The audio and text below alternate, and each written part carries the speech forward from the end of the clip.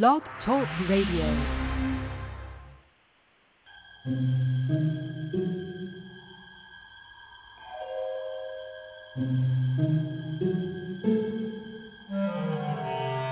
Archangels, ghosts, and Bigfoot, oh my. It's just another night for Supernatural Girls. Real stories, real answers to life's biggest supernatural mysteries. And now for another exciting interview with paranormal experts from this world and others. Here's your host, paranormal researcher Patricia Baker, on the one, the only, Supernatural Girls.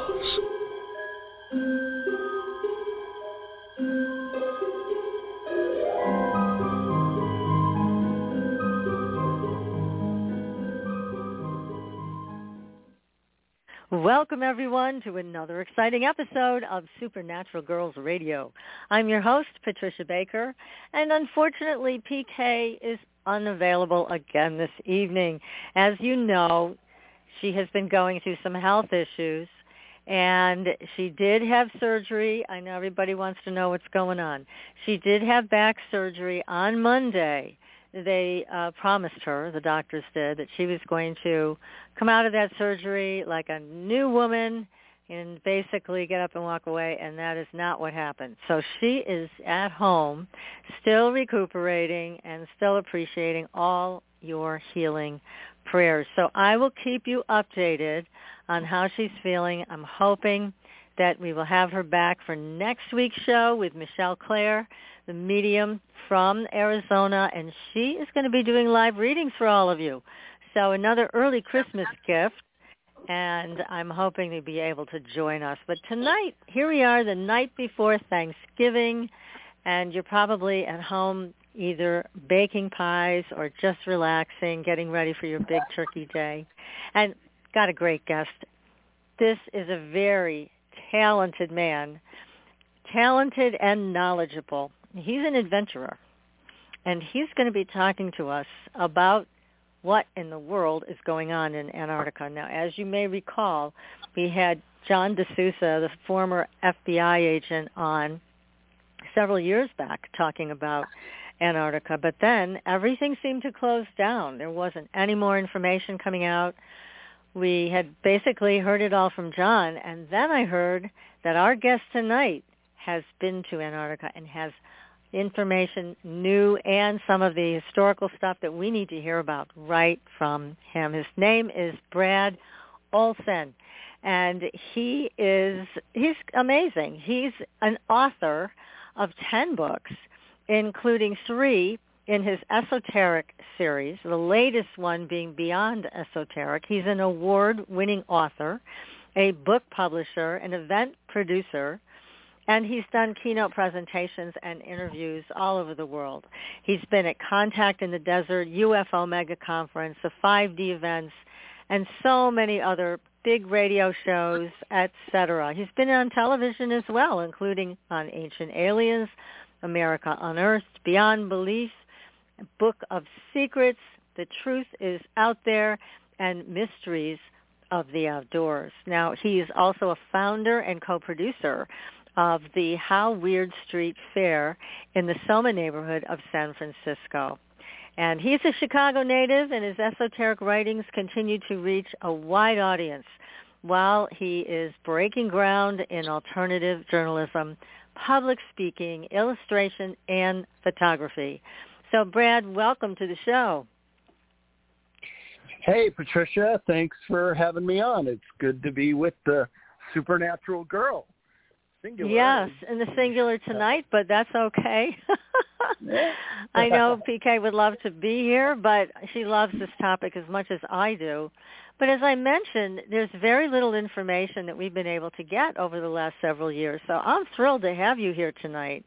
And I'm also so interested to know that you've actually been there. You're not just talking out of your hat. You've been there. You've been exploring. So tell us, how did you get involved with this part of the world?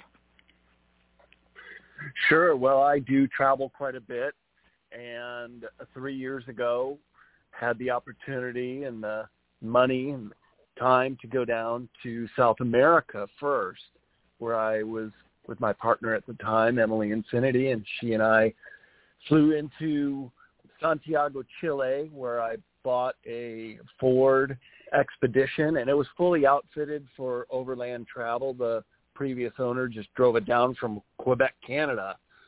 And in a roundabout way, he was having a hard time selling this vehicle because it had Quebec, Canada plates. And so we just threw caution to the wind and bought it with cash straight up. And the first border we got to about 2 weeks later was Peru, and we got over. So that was a big milestone. Great. Was suggesting that we could make it the whole way. And then so met up with Nassim Harriman and Brian Forrester in Peru and Bolivia, and I was one of the speakers on that trip with 150 people. It was a great trip, and still friends with a lot of the people on that trip. And then we struck off again solo through Bolivia and then all the way down Argentina, which is a very big country. It's the 8th largest in size in the world and very, very long, right along the spine of the Andes Mountains until we got to Ushuaia, Argentina, right around New Year's Eve, and inquired around about, originally it was going to be a cruise trip, but the cruise were all booked up till February. And so we got a tip from a travel agent, said, hey, why don't you go to the other pier where the yachts are? And we did, and met a captain who had a spot for two, and went to a New Year's Eve party with him on New Year's Eve. And that's when my line of questioning began, because there were other sea captains there and other people who were crewing ships about what's down in Antarctica. And I had all these big mysteries. Yeah. Well, what might be under the ice, and why are the elites going down there, and pyramids poking through, and et cetera, et cetera. And this is when I first started getting some feedback and some insight into what was down there.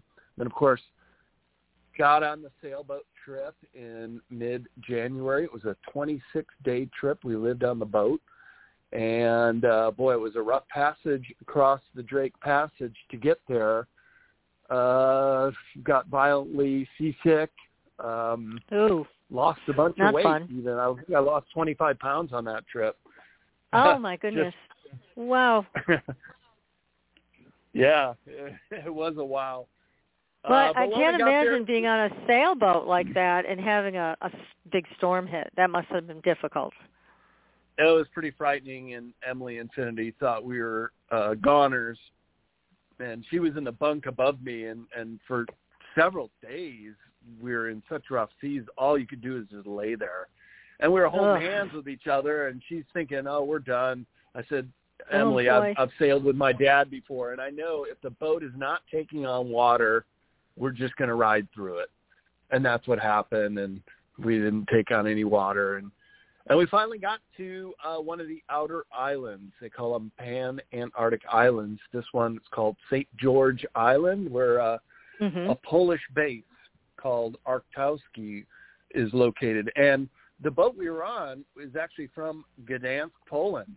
It's a Polish vessel with a Polish crew and mostly Polish guests who were on there. It was just Emily, myself, and one other American, and 11 Poles. So the 14 of us arrived at St. George Island and went ashore, and boy, did that feel good to feel terra firma, and they let us take a shower. Yeah. We shared meals with them. And everywhere we went, and we went to several other research stations, we came with fresh fruit and vegetables. And you can't imagine what a gift that is to give to a crew that hasn't really had it. They're kind of eating out of cans.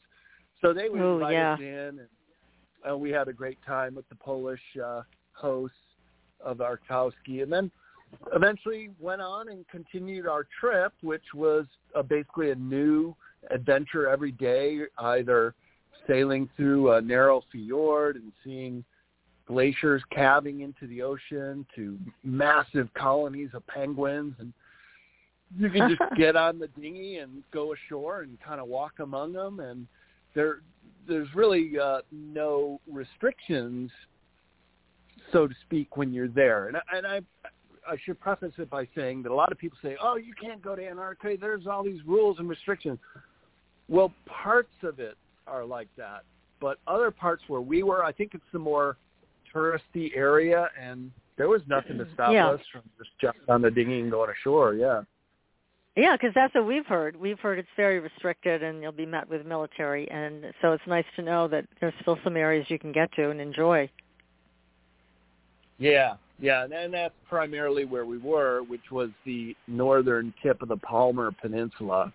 And we eventually got ashore and stepped foot on the Antarctica continent, and every day, like I said, was a different adventure, visiting another research station or just sailing into a volcanic crater called Deception Island. That was quite a thrill. There are old whaling stations from the 19th century that were destroyed by a later eruption. And just the desolateness and the remoteness and just not seeing other people for days on end really drove home how isolated it is down there and really how remote this part of the world is. You always think the world's so overpopulated, there's people on top of each other everywhere. Well, not down there. And just now the new season has begun, and until then there was only 1,000 people on the entire continent, and that's just like the skeleton crew and the year-round bases. So think about that. The fifth largest continent on the planet, there's only 1,000 people there on the whole continent. Yeah, that's wild. Very wild. Yeah. So you must have heard a lot of stories. We've heard a lot of stories in the past from John, like we heard the John Kerry story and things about giants and giants waking up, but not a lot of detail recently. So what did you find out when you were there and you spoke to these sea captains and other people? Sure. Well, John D'Souza is a colleague of mine. I know him well, and I think he's a very honest broker of the truth and what he knows. Talking about Antarctica, it's kind of like talking about Mars. It's a place that we're all really fascinated with, but it's so far away that you kind of go on what you hear. And so I've heard quite a few things about giants and stasis and what might be going on with under ice bases there and why John Kerry was really going down there, which, by the way, he was there. And I do a presentation called The Hidden Anomalies of Antarctica, and I show all the elite that went down in this time frame of 2015 and 2016. And it was just this big block of elites going down at this particular time, because when we were there, it was already passé. It had already come and gone. So it kind of makes you wonder, what was that particular period of time all about? And I have pieced together some information about the Ark of Gabriel. Have you ever heard about that one? No. Tell us about that. Sure. Well, it's similar in concept to the Ark of the Covenant, which is this high-tech device that, well, in the Ark of the Covenant is recorded in the Bible that if you looked at it the wrong way or you mishandled it, you'd get shocked. It's a repository of great energy, and this is what the Ark of Gabriel was. So around 2015, you may recall in the in the news there was a stampede in Mecca where hundreds of people supposedly got stampeded to death. But just prior to that, just a few weeks earlier, there was another incident where a crane collapsed and a few dozen people were killed. Well, those are just cover stories for the uncovering of this Ark of Gabriel, which was in possession of great power, and it took the crane down and it killed the excavators, and then they tried to get it out again, and that's when the hundreds of people died. So Saudi Arabia, being the largest tourism pilgrimage location in the world, is Mecca, knew they had to get rid of this thing, and they didn't really know what to do or how to get rid of it. So they consulted leaders around the world, and of all people, Russia and Vladimir Putin said, we know how to get rid of it. We'll get rid of it for you. And it is in the historic record that a fleet of Russian ships went to Jeddah, Saudi Arabia, and that's when they loaded up this Ark of Gabriel and took it down to no other than the New Schwabenland area and deposited it in an old German bunker, as the narrative goes. So then the very following year, the Patriarch Kirill of the Eastern Orthodox Church not only stops to see the Pope Francis in Cuba on his way, which never happens. Those two are kind of like arch religious rivals, but this case they met, and then Patriarch Kirill, this elderly old man, and I'll tell you, travel in Antarctica is difficult. He goes down to Antarctica to bless a chapel, which is about the size of a walk-in closet. So he goes to all that trouble to bless an Orthodox chapel in Antarctica. That's the cover story. But the real story is he was going there to get this Ark of Gabriel locked and sealed up in an old German bunker, and to the best of my knowledge, that's where it exists to this day, way far out of range to create any kind of problems again. So that's why Patriarch Kirill was there. But interestingly, the same following years when all the other elites were going down there as well. Let me back up a minute with you. How did they find the Ark of Gabriel? It sounds like something they found fairly recently.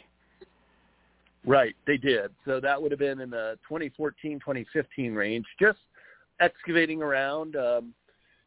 If you know what Mecca looks like, there's the Kaaba, which is a central big black box, which contains a black meteorite inside it. And occasionally some elite pilgrims can actually touch it. There's like an opening you can reach through and touch the actual black meteorite. And that's why Mecca is where it is. And that's why every single Muslim prays towards Mecca, because they have this black meteorite. So as they build up around Mecca, hotels and the actual mosque itself that surrounds it, I suppose they were just doing some excavating or had been scanning around there and saw something under there. And when they tried to excavate it, that's when the crane collapsed and people started to die. And so you can't have that in your number one tourist spot in the country. You can't.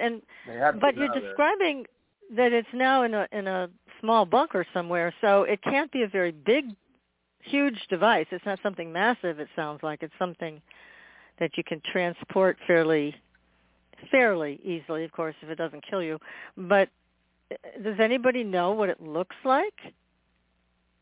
I would imagine similar to the Ark of the Covenant, and there are images related to the biblical description of it where 4 people would carry it on 4 poles, almost like pallbearers who carry it. I know some of my colleagues on Ancient Aliens have said that it would fit into the sarcophagus in the king's chamber, and that was one of the receptacles of the Ark of the Covenant. So I would imagine the Ark of Gabriel would be similar, if not the same in proportions. So probably the size of a small casket. God, it sounds like this should be like a movie. It's such an incredible story. Yeah. Oh my goodness. Yeah. So this thing is locked away. Right. In New Schwabenland, in the old German bases of the New Berlin base, or Base 211 as it was called on the maps of the Third Reich, who are down there pre-World War II claiming the area. So this is kind of an interesting tie around to my trip, is when I was in the yacht harbor for New Year's Eve, I was talking to a sea captain who had been down there many times, in fact had explored around the New Schwabenland area, and he says he was looking for these big darts that the Germans dropped, and they were land claims. So when they flew around this area, they were just dropping these 2 meter and a half darts with a swastika flag on it. And he wasn't, the sea captain didn't find one, but he said it's a very mysterious area. all the mountain ranges have German names, and this particular area where their base is near this location called the Schumacher Ponds, which never freeze. So there's geothermal activity all throughout Antarctica. In fact, it is the most volcanically active continent in the world, including a fault line that goes straight through the New Schwabenland area and then right up the mid-Atlantic ridge in the middle of the Atlantic Ocean, which is a volcanic mountain range under the ocean. Well, it starts right there in Antarctica and the Schumacher Ponds. Yeah, so I know where the base is located. And if I were ever to go back, I'd go back with a film crew, and I would choose to go to this New Schwabenland area and try to find the old bases, the old German base. I don't know about the Ark of Gabriel. That might be a little problematic. Yeah. But finding traces of the German base I think would be really fascinating and historic. It would be, yes. Well, there's just so much that has already happened there that we don't know about.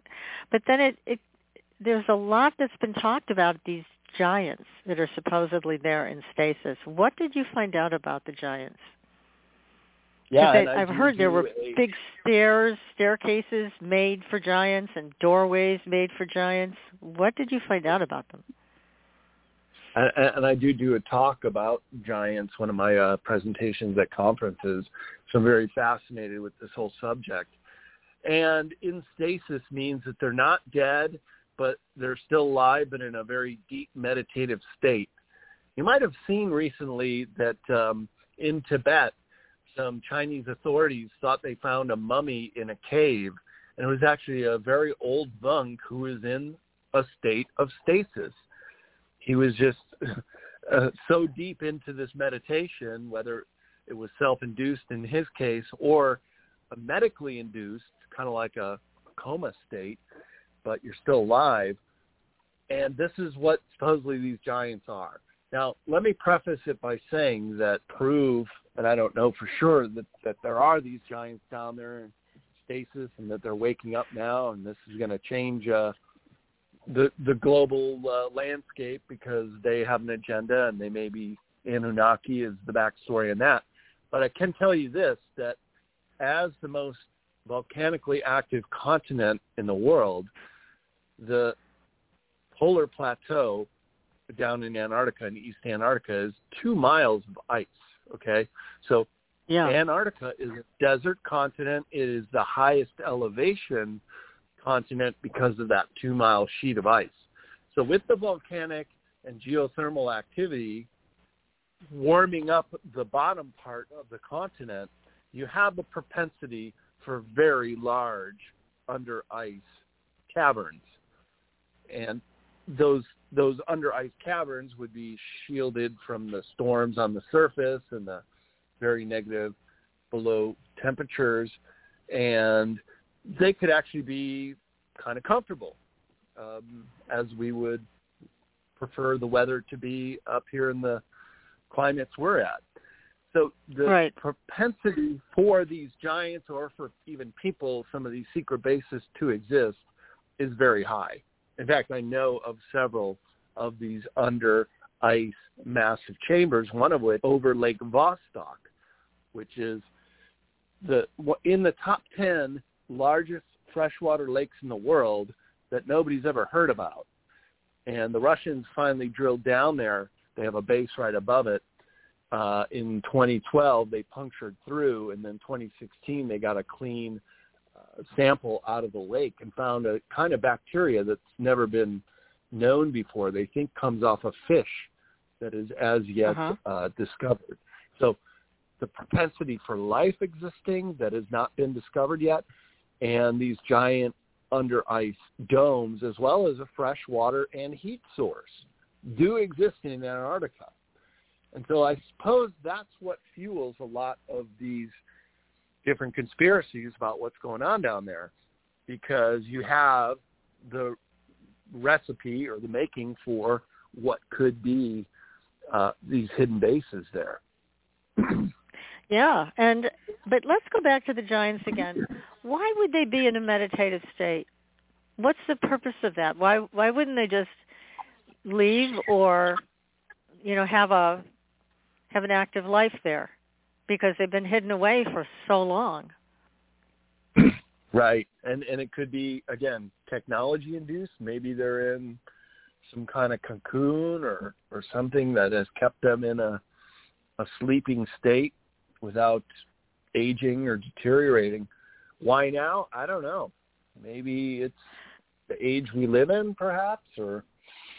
Yeah, because we also did hear, and I'm sure you know this story, that at one point there was like a red alert that went off, and the base was, the military base area was completely cleared. They got everybody out.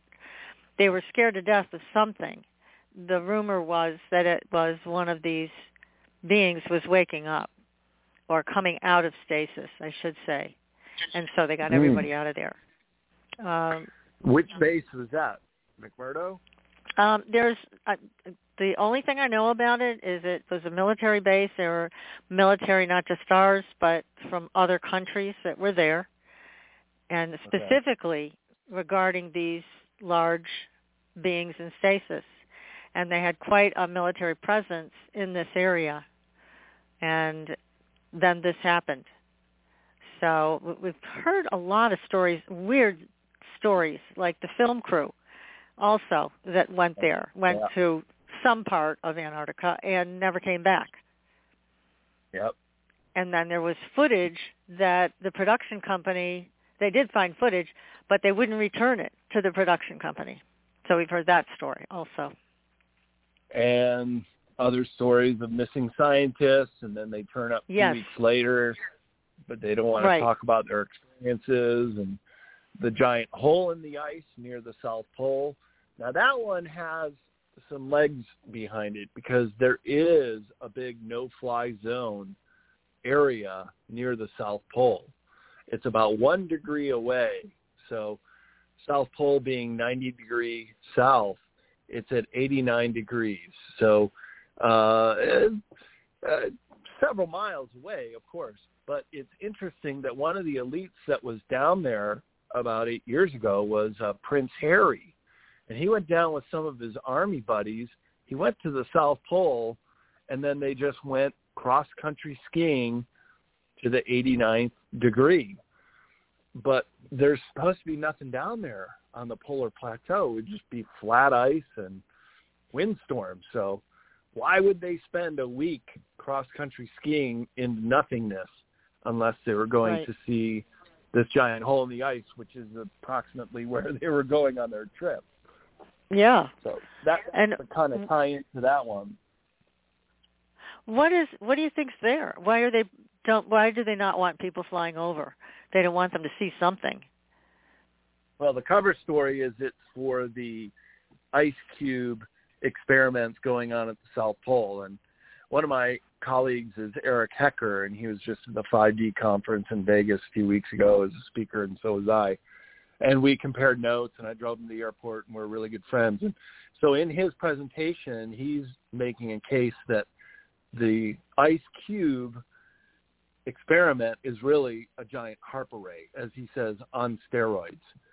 And it can be used to control weather and a whole number of other things.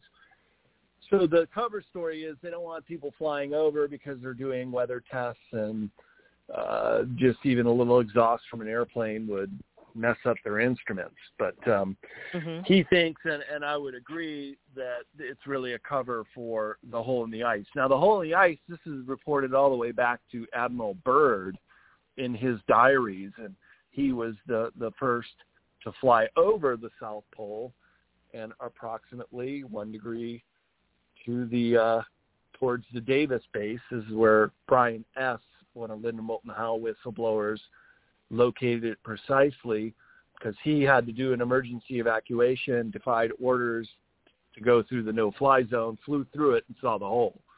And so did Admiral Byrd. And he said in his diary, it's so big, approximately about 40 or 50 miles across, so huge, way up on the polar plateau. So it could just be a big volcanic hole in the ice. But Admiral Byrd felt confident enough to fly into the hole circle around and come back out. But what he saw down there was megaflora, megafauna that shouldn't be existing in such a inhospitable climate. So, but maybe there is volcanic activity and supporting some kind of life down there. Sounds like it. But I mean, according to think Admiral Byrd, it's quite possible. Yeah, quite probable even. Right. Oh, quite probable. And not only at the South Pole, but other locations do have big gaping holes in the polar plateau due to volcanic activity. Now, what about UFOs? Have they been spotted coming in and out of that hole in the ice? Is that one of the things that they don't want people to see? Well, so that's what's so interesting about the hole itself, is that it could be some kind of portal or entranceway. And so I was talking to Eric Hecker about the NSA, no such agency, the agency that has been largely tasked with following anything UFO related. In fact, they have a building at McMurdo, the largest American base, largest base of any country in Antarctica, an NSA building that's nobody knows what's going on in there. Nobody's allowed in and no signs or anything. And Eric Hecker was telling me, the NSA's all over the South Pole base. They're pretty much running the Ice Cube operation, other things related, also guarding the hole. And Brian S. said that when he flew over it just a few years ago, saw not only tracks leading from the Amundsen-Scott South Pole Station, but like a rampway, a roadway dropping down into it where the tracks led. So they could take a snowcat in and out of there too. You can go in by road. Of course, it's totally withheld, and Eric Hecker never saw it. Didn't even hear of other people talking about it, but that's not to say he didn't think it existed. It's very top secret there. And other locations with UFOs, Brian S. told Linda Moulton Howe that over the Beardmore Glacier, he saw UFOs, silver discs, flying around. And incidentally, other whistleblowers that Linda Moulton Howe had called Spartan 1 and Spartan 2 said that on the Beardmore Glacier was where there was a craft that they went into, a giant octagon-shaped basalt black craft is how they described it. And it was and it was activated with their mental abilities. So it could communicate telepathically with Spartan 1 and Spartan 2, according to them. So that the Beardmore Glacier seems to be the hot spot. And the Beardmore Glacier is incidentally a very historic location because that is up where Amundsen, on his journey to the South Pole, traveled up and across to beat the Scott Party by 35 days.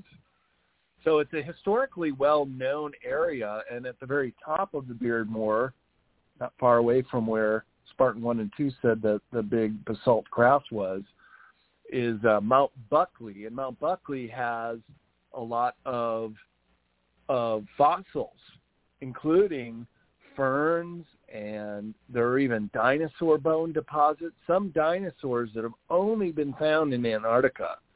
No other location, proving that it had once been a hot, sweltering, tropical climate to be able to support ferns and dinosaurs.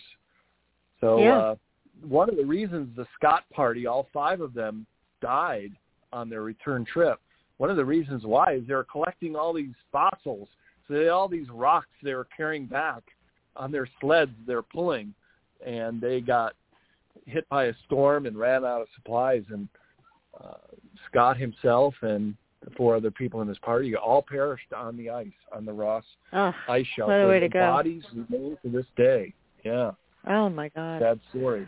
Jeez. Just showing how harsh it is down there and can't. Oh, yeah, it is. Yeah, absolutely. Yeah. And again, so much going on down there between the spacecraft flying in and out and around and about. Also, because the ice is melting in some areas, we've heard about crafts being exposed that weren't seen before, and large alien faces that weren't seen before. And again, the multi-military presence gives you pause, because it's like, well, what the heck are they doing down there if there isn't something supernatural happening that they're keeping an eye on? Yeah, I don't believe these stories either about they're doing this ice cube testing or whatever the heck it is. And it's guarded. It's not like they'd welcome you with open arms and say, hi, Brad Olsen, come on in, let's show you around. They won't. So what are they hiding? Yeah. What are they hiding? And all those are very valid questions, as well as archaeological digs where they're supposedly finding the bodies of giants and megalithic structures. I've pinpointed 3 locations, pyramids poke through the ice. And one of them is near the ocean, close to the McMurdo base. And Eric Hecker was showing me some maps and photos that he had brought back, and just kind of giving me a one-on-one in his hotel room. And I was looking at this long scroll of like a 360-degree panoramic not far away from the McMurdo base. And one of the indications on the map just said pyramid, and there's a pyramid-shaped mountain. And so one of the pyramids is down there. Another one is in the Shackleton Range. That's the more popular one that probably most of your listeners have seen pictures of, that casts that perfect triangle shadow, and it's poking up through the ice. So I talked to a travel company down in Punta Arenas, Chile, after I got back, and I even went to their other office in Salt Lake City, Utah, when I got back to the States, to talk to them about doing a customized trip. And in fact, you can go anywhere you want, according to them. You got a budget, you got enough money, we'll fly you anywhere. And one of the places they go, that's exciting. They'll leave from Punta Arenas, Chile on planes, and they'll fly to the Palmer Peninsula to a location called the Union Glacier. And from the Union Glacier, then they can take off on other trips. The most popular being is the Vincent Massif, which is the tallest mountain in Antarctica. It's like 14,500 feet. But there are a lot of people that climb all the highest mountains on all 7 continents, and so they got to go down to Antarctica and do Vincent Massif. And as they're flying there, they'll go right by the Shackleton Range and see this pyramid. So I showed him my pictures, including some other shots I had of craft under the ice, and he's kind of looking at them, not really poo-pooing them or saying no way, but just that he called the pyramid a nunatak, which just means an attractive mountain poking through the ice. And I said, well, if you don't think it was a pyramid built by something or someone, if it was just a rock, then did you ever go down and investigate or climb it or take a sample? He's like, no, we never did that. We just fly over it, and we call it a nunatak. So I think the jury's still out on those pyramids. But it sounds that way. Yeah, so that could be another possible excursion with a film crew. Sounds like a good one for you, Brad. Yeah. And it sounds like it's a little bit better than the boat. So again, I'm drawn very much to any civilization that is still there and what they may be hiding around it, given that they want us to believe a certain kind of history and they don't want us to know the truth.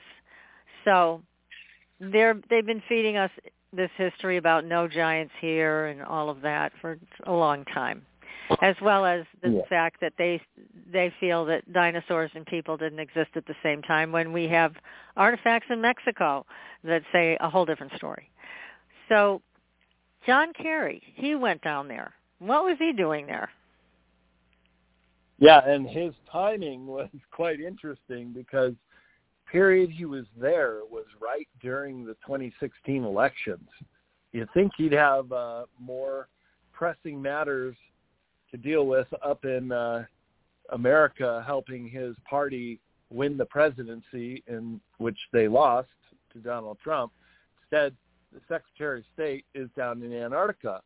And I have a friend who works at McMurdo, and he wasn't there at the time, but I've asked him about the John Kerry visit, and he said some of his colleagues remember it well. It was one of the biggest things, the highest-ranking political figure ever to visit Antarctica. And so he flew into McMurdo, and there's pictures of him getting off a plane there, these big cargo planes that fly in and land on the ice. And then he went missing for a couple days. He went on whatever appointed trip he went on. To the press, he said, "I'm a climate champion, and I'm down in Antarctica studying climate change." Really? Then how can you tell anybody where you went for a few days? So there is the propensity for these very large under ice geothermic domes that are heated and not so uncomfortable. You just have to know how to get into them. And so John Kerry went somewhere for several days and then came back and then flew back. And by then the election was already over. So the alternative view is, no, he wasn't really there doing climate change. I mean, climate's changing all around the world. Why do you have to go to Antarctica? Yeah, I mean, you can't believe anything he says anyways. But what John D'Souza told us was that with Kerry, he went down there apparently to meet with, this is what John said, one of these entities, one of these large giants, or some type of alien being that was in charge. And what John told us was that this being really hated John, hated him, and said, "Don't ever come back here again." And that when he took off from New Zealand, there was an earthquake, which was a message to him that this alien or whomever it was meant business. So anyways, that was what John D'Souza told us. It's quite interesting. And I don't know. The fact that John Kerry was down there on Election Day and perhaps was delivering some not too appealing news that Donald Trump would be the next president of the U.S. and getting his marching orders, so to speak, and saying, well, this is the new reality. What do you want me to do about it? And probably, meeting some resistance that they never thought she'd lose, didn't make it in the presidency. But again, what it just begs the question: what is this tie-in with these aliens? Because we can speculate that they wanted Hillary. Maybe they didn't. Maybe they just didn't want Kerry there, and thought he was an idiot. Maybe they didn't really care who was going to lead the United States, but they certainly didn't want Kerry to come back, is what John told us. That he was seen as such a disgusting person that he was banned and banished. Don't ever come back here again, kind of a litany. So I found that fascinating because he's no friend to the American people, that's for sure. And right, globalist. Yeah, he's just an opportunist. So it's just interesting, and I just keep asking. Okay, so there are these entities there. I have no doubt. Maybe more than one alien race is there. There's certainly these giants in stasis that have been talked about repeatedly. What are their plans?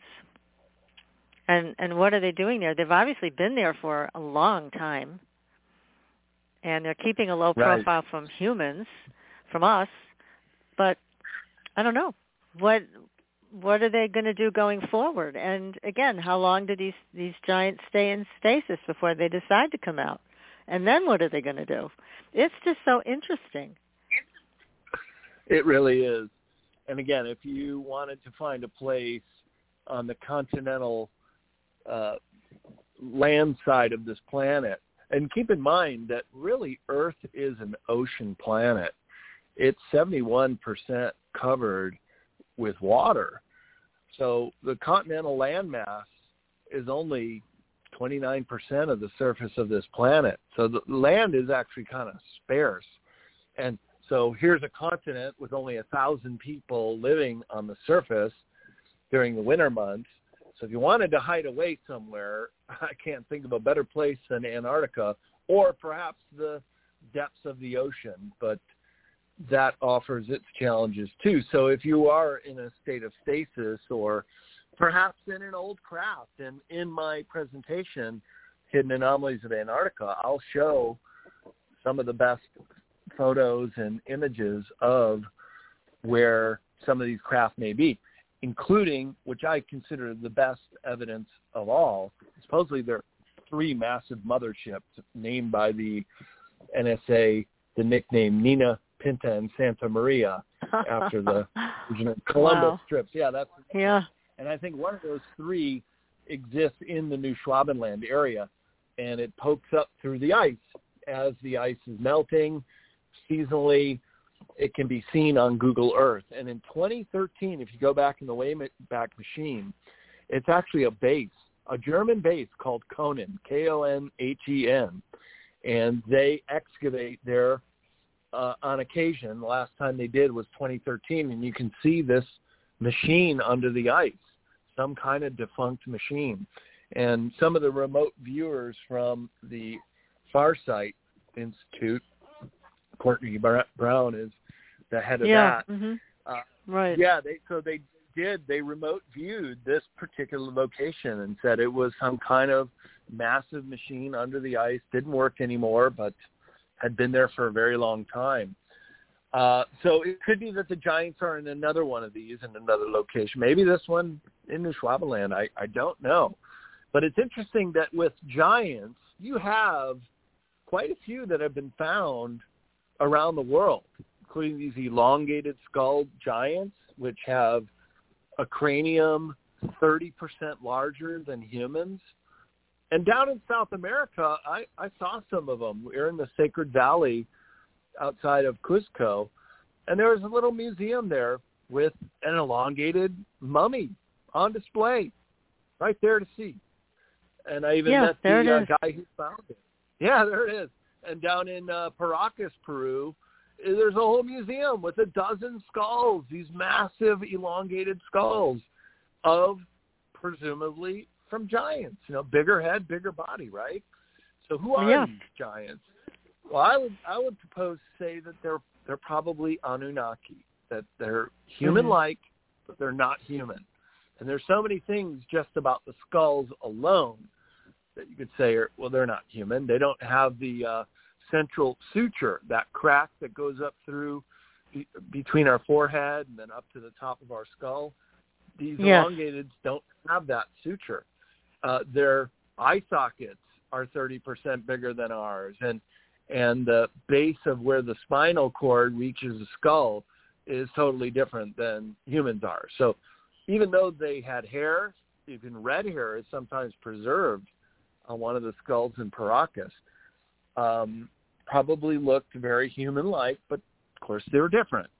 So this might be what those giants are, that there might be some remnants down there kept alive in stasis, either through the power of meditation, like this old Tibetan that was just found, still alive, but able to do it with his own mental abilities, or perhaps assisted with technology, sort of like in the movies, the way they show people going on long space trips and going into a hibernation pod and then waking up many years or decades later. Could be something like that. But the fact that there's giants being found dead and alive down there and perhaps confronting John Kerry over the election just adds a little fodder to the fire. Yeah, in terms of who are they and what are they going, what are their plans? But you mentioned giants everywhere. There is a story of a giant here in Massachusetts, and he was like a cannibal. He would eat people. He was huge, and he had like shark type of teeth, like several rows of teeth. But they did find a body that supported the stories. that in fact, and he had red hair. That's what made me think of it, is when you mentioned the red hair that they found on some of them. But yeah, you're right. These giants were not just in Antarctica, just not just in one place. There were a lot of different places that their skeletons have turned up. So, yeah. Speaking of more red hair mystery. Giants, more mystery right out here on the west side of North America. I was doing one of my books is called Sacred Places North America. I also feature the giants in my Esoteric Series, including my new book, Beyond Esoteric, Escaping Prison Planet, where I have images of the massive size of these skulls. But out here in Nevada, there is a place called Lovelock, Nevada. It's right along Interstate I-80. And there's the Lovelock Cave. And you can almost see it from the highway. It's only about 15, 20 miles away. And I've driven out there and checked it out. And there they found giants in Lovelock Cave with red hair. Once again, this common hair theme. And this was a big sensation about 100 years ago when they discovered not only dozens of mummified giants in the Lovelock Cave, but size 18 sandals and duck decoy and so many things that they made out of reed, which grew in a lake, which expand the whole northern part of Nevada. It was called Lake Lahoshan. And it was during the last ice age that Lake Lahoshan was about 100 feet up. And if you drive across northern Nevada, you can see all the striations in the mountainsides where the different lake levels had risen and fallen. And one common denominator is there are several caves which would have been on the banks of Lake Lahoshan where they have found giants. There's another one called Spirit Cave, and I'm in my catalog of to-go places to check that one out, because there, again, giants were found, and then a couple other locations, too, that are less known and harder to find. But this Lovelock Cave, there's a museum in Winnemucca, Nevada, and I've been in there before, and a couple of the artifacts. It's so distinct, these artifacts that were found in the cave.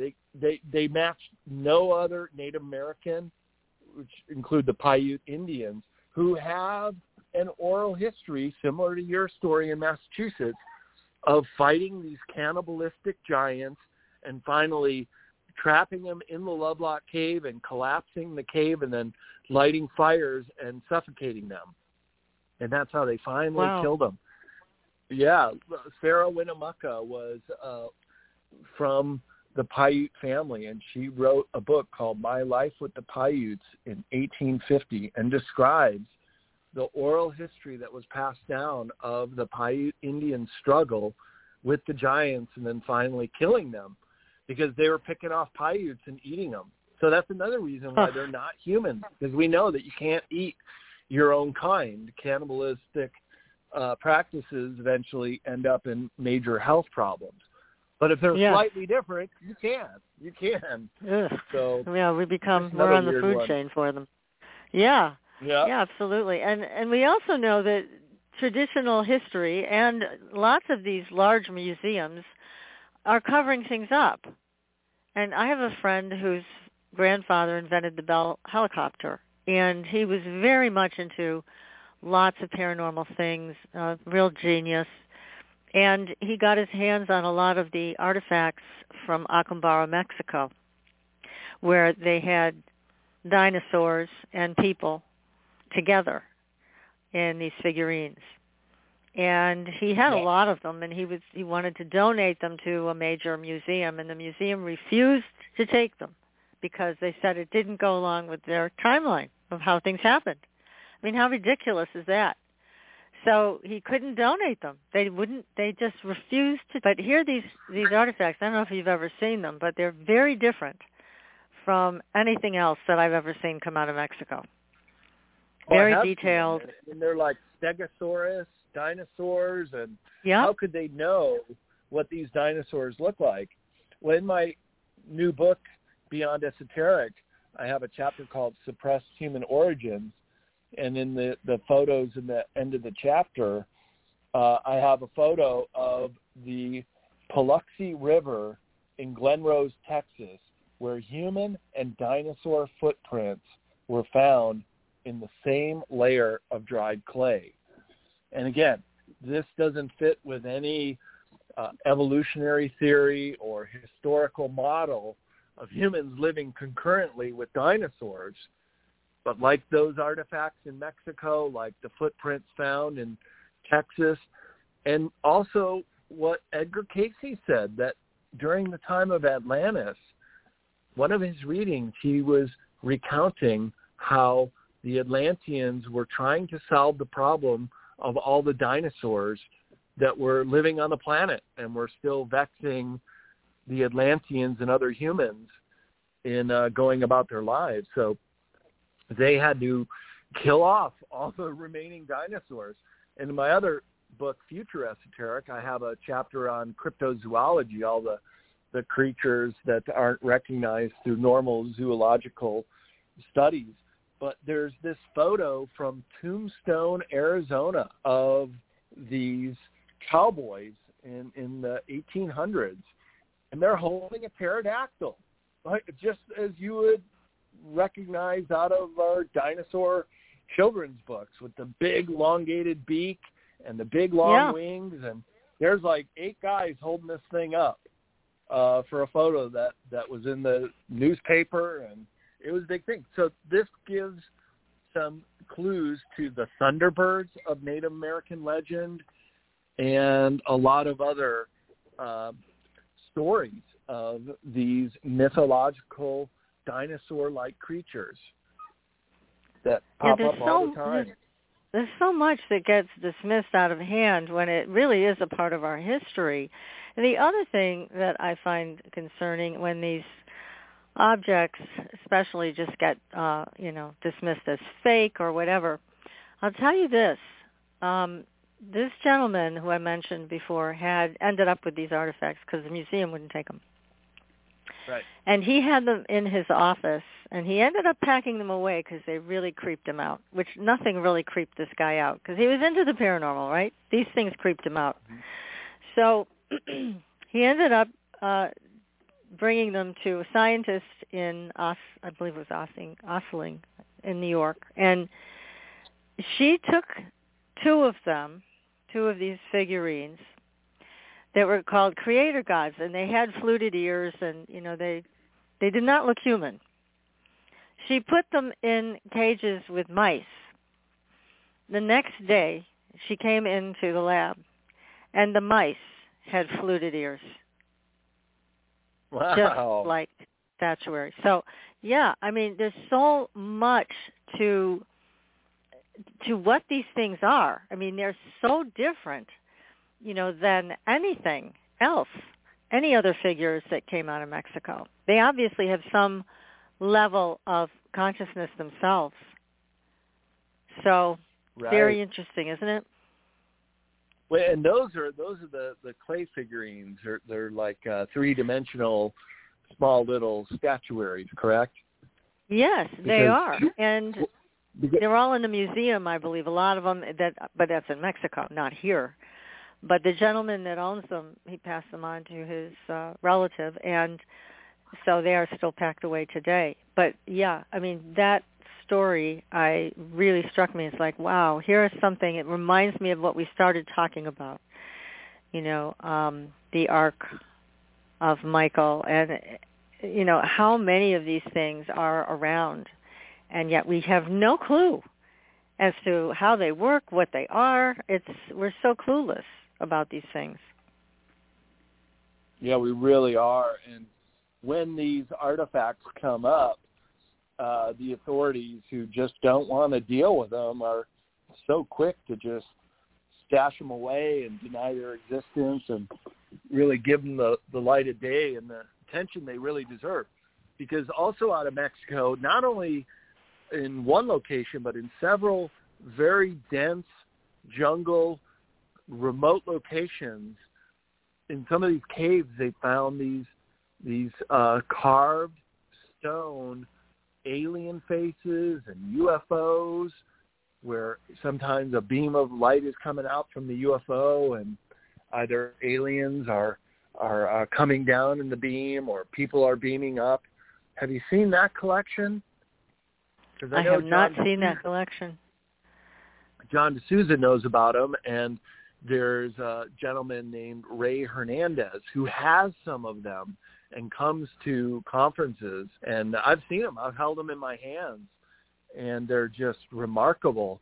Not only the craftsmanship that went into them, but the sheer quantity of them. There are literally hundreds of these. And I've seen a video at the last conference where Ray Hernandez spoke. He went to one of these caves on an expedition, and he filmed it the whole way, including when they got to the cave, and you could tell how sweaty and tired they all were. It was quite a hike to get there.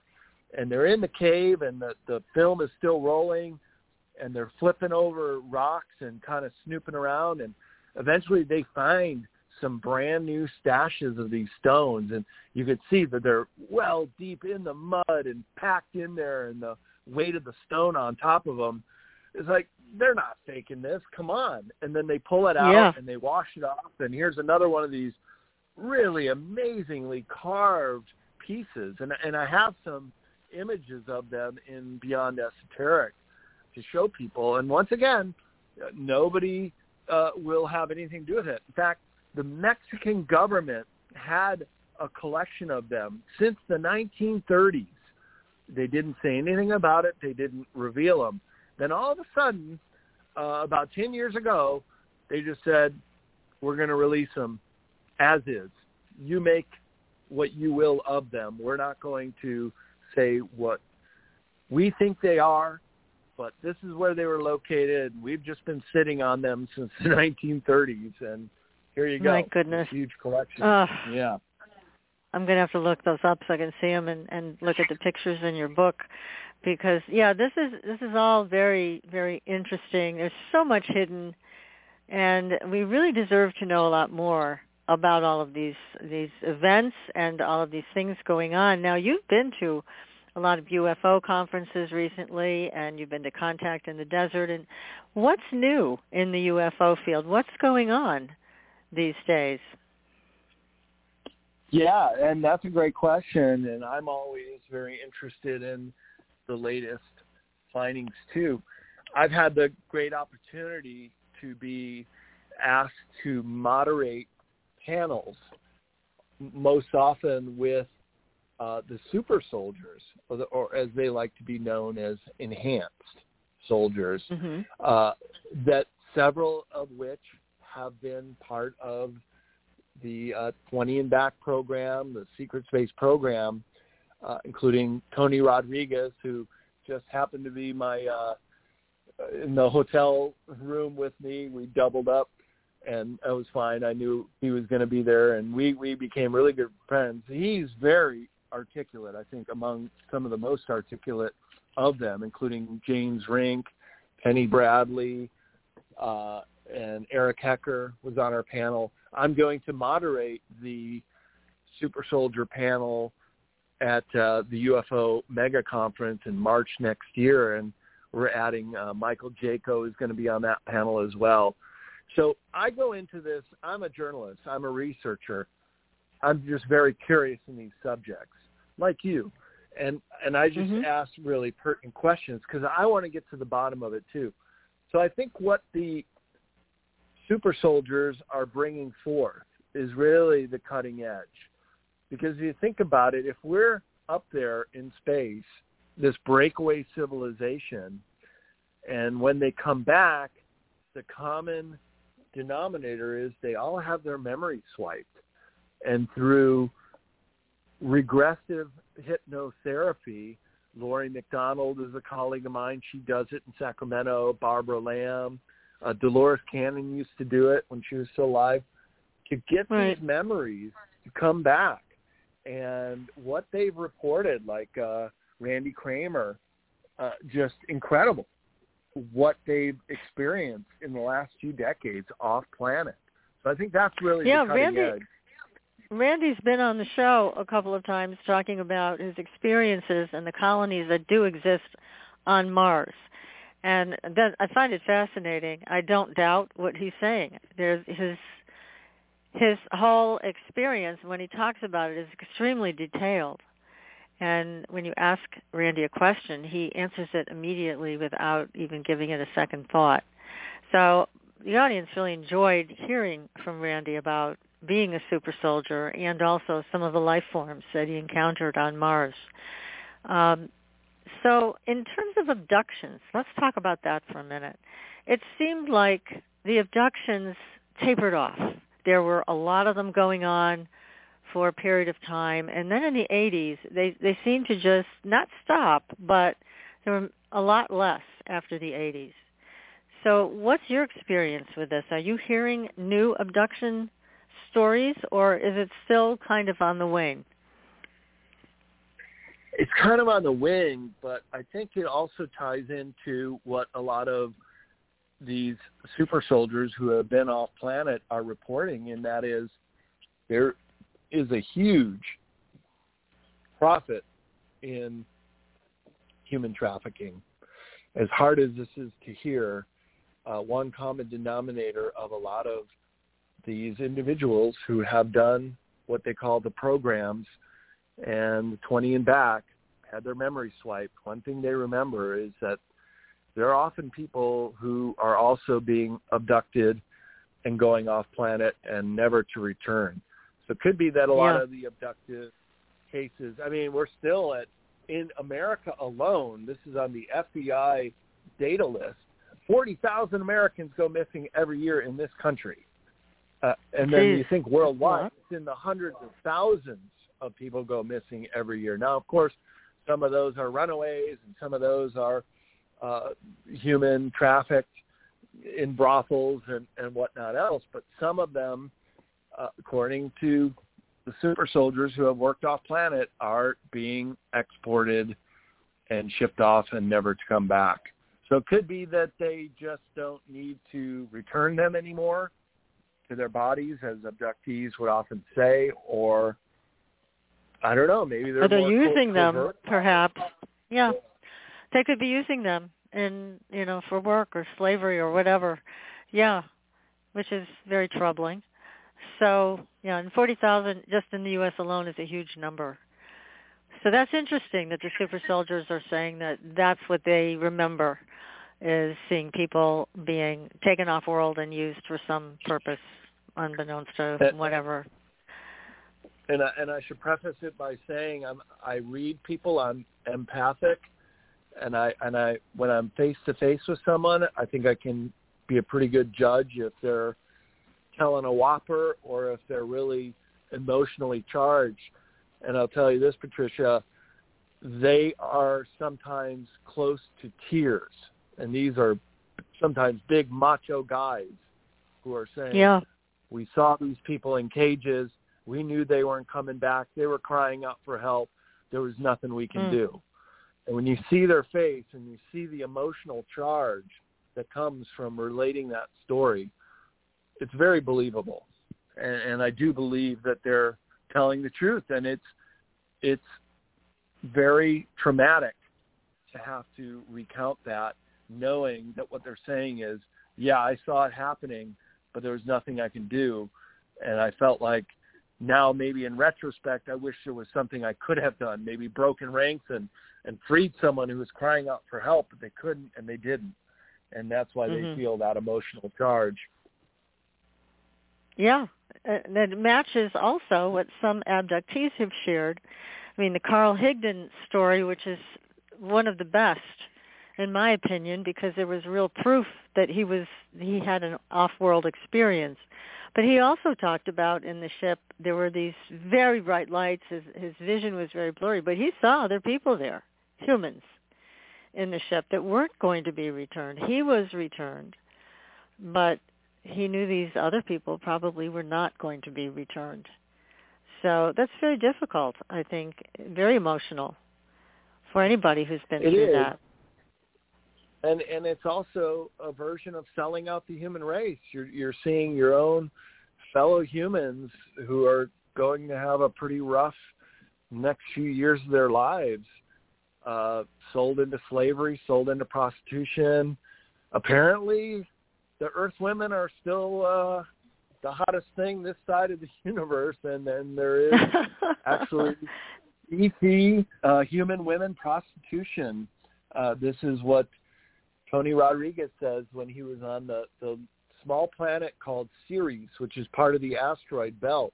And he said there is a base inside of that small planetoid in which he was, during his time, he wasn't a super soldier, but he was recruited as a child with these missing years that he's finally gotten his memory back. But during his free time on Ceres, he could take a monorail through the town, and there was this red light district in a particular brothel where he was allowed as a youngster, not participating, but just to observe. And he got to know some of the Earth women who were prostitutes, and he would say that that they were really mind-bent when they would be with extraterrestrials, because they're so incredibly telepathic that they would give these women hope that they would be back to rescue them, and they never did come back. Never did. And yeah, so How not sad. only were they being used physically, but they would really get worked up telepathically and mentally. And basically he said that they eventually would just lose it, and they would just go absolutely crazy and couldn't handle it after a while. And then I can understand that. Life is over, and then they just have to get rid of the corpses, which out in outer space I don't think is that hard. Yeah, isn't that a horrible story? And yet it makes sense, because so many people do go missing, never to be seen again, and so many abductees have talked about seeing other people. In fact, Betty Andreasen talked about it. She saw people from different periods in history in these glass cases. And Marianne Shenefield, whose case doesn't get talked about much, but it's one of the best ones ever. And she also was taken aboard a craft where they were very friendly to her and treated her differently. But when she looked around, she saw, the bodies of humans, and she asked about them. And they assured her that what she was looking at was someone who died on a battlefield, and they did not end this person's life. But so many have reported seeing this on ships, something like that. Do you remember the case of the Aztec crash in the late 1940s? It was right after Roswell.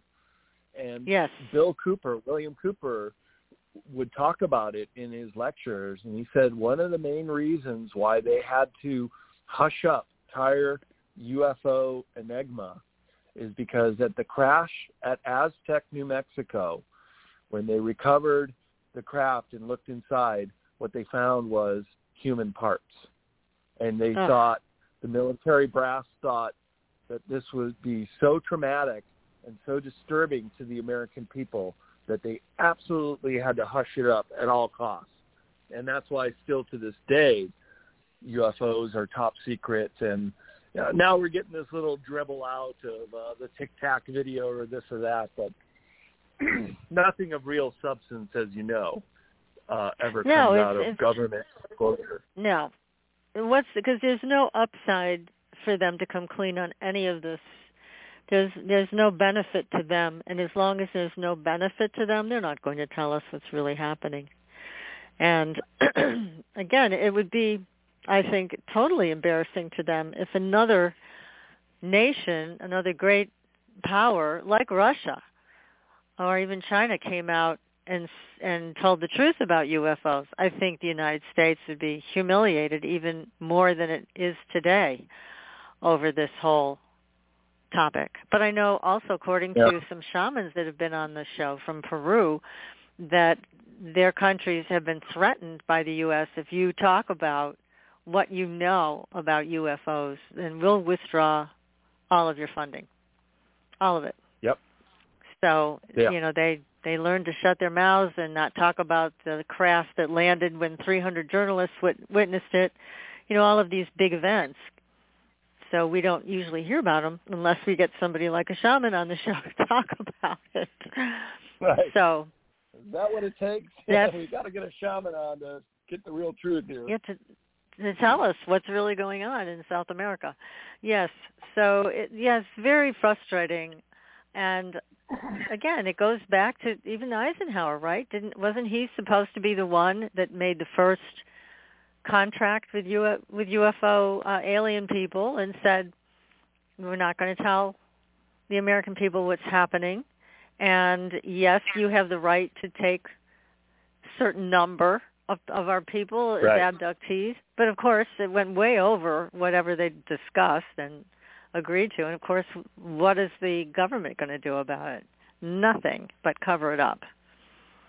Exactly. And isn't it interesting that what we give in exchange for the high technology, and that's called the Greada Treaty, which is renewed every 10 years on the fourth year of the decade, that what we give to them is human trafficking, is bodies. That's what they want the most.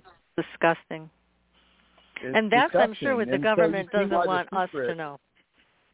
That's the core secret, what they consider the hardest pill to swallow, and why they have to keep the entire thing covered up. It makes total sense. It's logical to think that that's the reason why they keep it all undercover. It makes sense. And look at even how Epstein and Ghislaine Maxwell, who's now going on trial for human trafficking, look at how that got covered up. Look at how all the elites that went down there and politicians, how that was just always just shoved under the rug. Had he not been so blatant and so overt and such a sex addict to continue his ways till finally they had to bring him on trial, he'd probably still be doing it down there on Little St. James Island and the American Virgin Islands. One of our territories is where this guy was getting away with it for decades. So absolutely. It's a big problem. Right. It's huge. It's a real big problem. It's absolutely huge. But let me ask you this, Brad, because you've been researching for so many years and you've been around the world talking to so many people. Why do you think now they're dribbling out this stuff about sightings? Yes, we know that these things are flying around in our skies. Why are they dribbling this out now? What's motivating them? Because really they don't have to, but they did. Why? So remember one of the biggest paperclip Nazis that came over right after World War II. In fact, I have a picture of him wearing his SS uniform in Peenemünde, Germany, is Werner von Braun. He was SS. Right. Mm-hmm. Yeah. Even though oftentimes he'd be seen in his civilian clothes with the officers, he was SS, and that was an occult secret society among the elite of the German brass in World War II. He came over here, and he headed up NASA, and he was mostly responsible for the Mercury and then the Apollo moon missions. So why is this being covered up? Well, it's partly the fault of the paperclip Nazis because they were still loyal and allied to what was then Third Reich, evaporated after the war. But the Third Reich, being the political party of Germany, you got to understand the fighting forces of Germany surrendered. So the Luftwaffe, which was their air force, and the Wehrmacht was the army, and the Navy, they all surrendered. But the Third Reich never surrendered. The Third Reich went underground and became the Fourth Reich. And that's what we're still dealing with today. So when you think about the NASA scientists, not only them, but the MK Ultra psychiatrists came over right over into our secret space program. That's why it's spelled MK. That's the German spelling for control. Kontrolle. Mind Control Ultra. Mind Control Naomi is now coming to the surface. Naomi is the mass medicating, the mass vaccinating of people. And now we see that starting to happen. But these are programs that have been happening for decades. And only now, why is it only coming out now? Well, it's not really coming out now. It's sort of being forced out while they're kicking and screaming to hold on to their secrets. But so many of us know, and I know you have a very sophisticated listening audience that understands that we've known about UFOs and their existence for many years, many decades. We don't need the government to tell us, because disclosure is now coming out organically. Disclosure is coming from the bottom up, and we don't even need the government anymore to tell us. But I'll tell you, I think the reason why that they are starting to even come into mainstream media, I think they're prepping us for Project Bluebeam, for the fake alien invasion, which, according to Carol Rosen, who was the assistant to Wernher von Braun, he, on his deathbed, confession to Carol Rosen, would say this is their final play. This is the globalists' final chance for this new world order. Is that the one way they can get everybody freaked out and afraid, and when we're in a fear state, we don't think rationally. And look, holographic technology is very well advanced. Was it Tupac Shakur and Michael Jackson were going on tour as holograms? You'd see it and you'd think it's total real life. So they have the technology to do this fake alien invasion, and they're probably priming us a little bit at a time. So if there ever was, and they put it out there, we'd all believe it, but it'd be fake. And even Randy Kramer, he wrote about it in his book, and he's told me personally that they will do it and even use some of the technology that has been sequestered away, and we'll see some real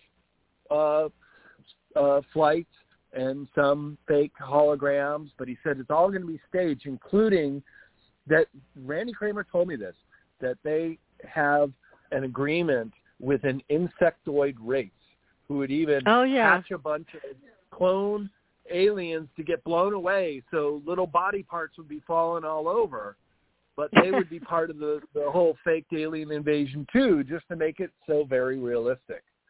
So why do I think that the government is offering up anything, and it's only that there is an agenda? Probably just to support that. Down. Well, it makes sense what you're saying. And when Randy was on the show, he was talking about it. They said, so what are these aliens going to look like? And then he told us the insectoids, like 6-7 feet tall, that would freak everybody out. And so I said they couldn't use the Pleiadians, the good-looking ones, right? They had to use the insectoids. He's like, of course. So, but he also said the technology that they would use, if should they go ahead with a horrible event like that, the technology they already have would be used against us, and there would be multiple deaths. I mean, many people would be wiped out to prove their point in this. And that's, again, it's like this government, they're not helping us. Let's put it that way. It's a real shame, but life is cheap on this planet. Life is cheap. Apparently. I mean, we were talking about human trafficking on the dark web when the whole Silk Road dark web was exposed a few years ago. Not only could you buy any kind of drugs or weapons you want on the dark web, but you could put a hit on someone for $1,000. You hate your neighbor, pay $1,000 on the dark web, and somebody will come by and kill the guy when he's shopping at Walmart. So life is cheap on this planet. They don't care about us so much. And so, look, false flags sometimes go live and real people do die, but they're still false flag events, and they think life is cheap. So, sure, if there's some, what do they call it, collateral damage, there's some collateral damage with the fake alien invasion, well, so be it. That's the cost of that's their mindset, their way. No question. It is their mindset, and it's just so disturbing. And it's surprising to me that so many people just don't get it. They hear what they're being told to do, and they just do it, rather than looking at all of the pieces of this puzzle and making better decisions. It's really surprising to me. Maybe it shouldn't be, but it is. So I don't know sad, if you're really, as surprised as I am, but so much of this is happening. But the upside is more and more people are starting to wake up and see it for what it is, and see that the news media in this country is propaganda. I think it's funny, the old saying in Russia when they had Pravda during the Soviet eras, and then they chide us with this now. They say, well, you Americans, back in the Russian days of the Soviet Union, we knew Pravda was propaganda, but you Americans, you don't even know you're being propagandized. That's now right. People are waking up and seeing what fake news really is. And that's good. Why alternative shows like yours and my books and this kind of thing is becoming more and more popular, because people are starting to wake up and realize, hey, there's a big picture out there and we're not getting it. Yeah. Yeah, people are starting to open their eyes a little bit more, but it needs to happen a lot faster. But this has been a great conversation with you, Brad, about so many of your experiences. And I give you credit. You're pretty courageous, traveling all the way down to Antarctica in a boat. So that's amazing. But next time I do hope you'll take the plane. It sounds a little better than your sailboat in rough seas. Oh, my gosh. But, again, I really appreciate you sharing so much of what you found out and your knowledge about this whole arena. It's really great that you know so much about it all. Oh, well, thank you for having me on. And you always know it's a great interview when an hour and a half just goes by with a snap of a finger. So thank you for giving me the opportunity to talk, and we should certainly do it again, because, boy, we didn't even talk about the Battle of High Jump or the Black Goo or so many other things. I know, we didn't even get to the goo. And do you have another book in the works? Not currently, just because Beyond Esoteric only just came out this year, and still doing a lot to promote that. People want to find out more about what I'm up to, and you mentioned it in the intro, the Weird Street Faire I produce here in San Francisco, and I publish other authors, and we've just picked up Michael Jaco, the Intuitive Warrior series, and Laura Eisenhower is going to have 3 books coming out through CCC Publishing. So great. Alert your listeners to go check that out. All my books and other authors that we publish, including Leo Lion-Zagami and Lon Milo Duquette and several others, are on cccpublishing.com. Love him. He's great, isn't he? Oh, my God, I love him. He and Constance, oh, my God. Yeah. They're awesome. Just an incredible talent. We've had Lon on the show so many times, and every time we end up laughing so hard, but learning so much at the same time. All of his books are phenomenal. So, yeah, he's one of the highlights on our show and will always be.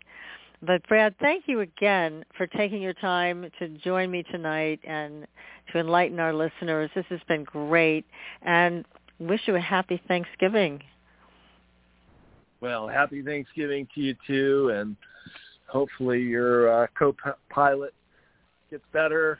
Hoping and wishing her well. Maybe she's listening now. Thank you. Yeah. Well, thank you. Maybe next time you'll get to meet her. I definitely want to have you back. And next week, everybody, we will have Michelle Claire on. She is a great psychic medium, and don't forget to tune in. And if you'd like a reading, guess what? You can have one. So in the meantime, everybody, have a great Thanksgiving. Eat a lot of wonderful food, especially pies. And until then, I'll see you on the Blue Highway. Good night, everyone. Thanks for listening. Tune in next week for another radio adventure with Supernatural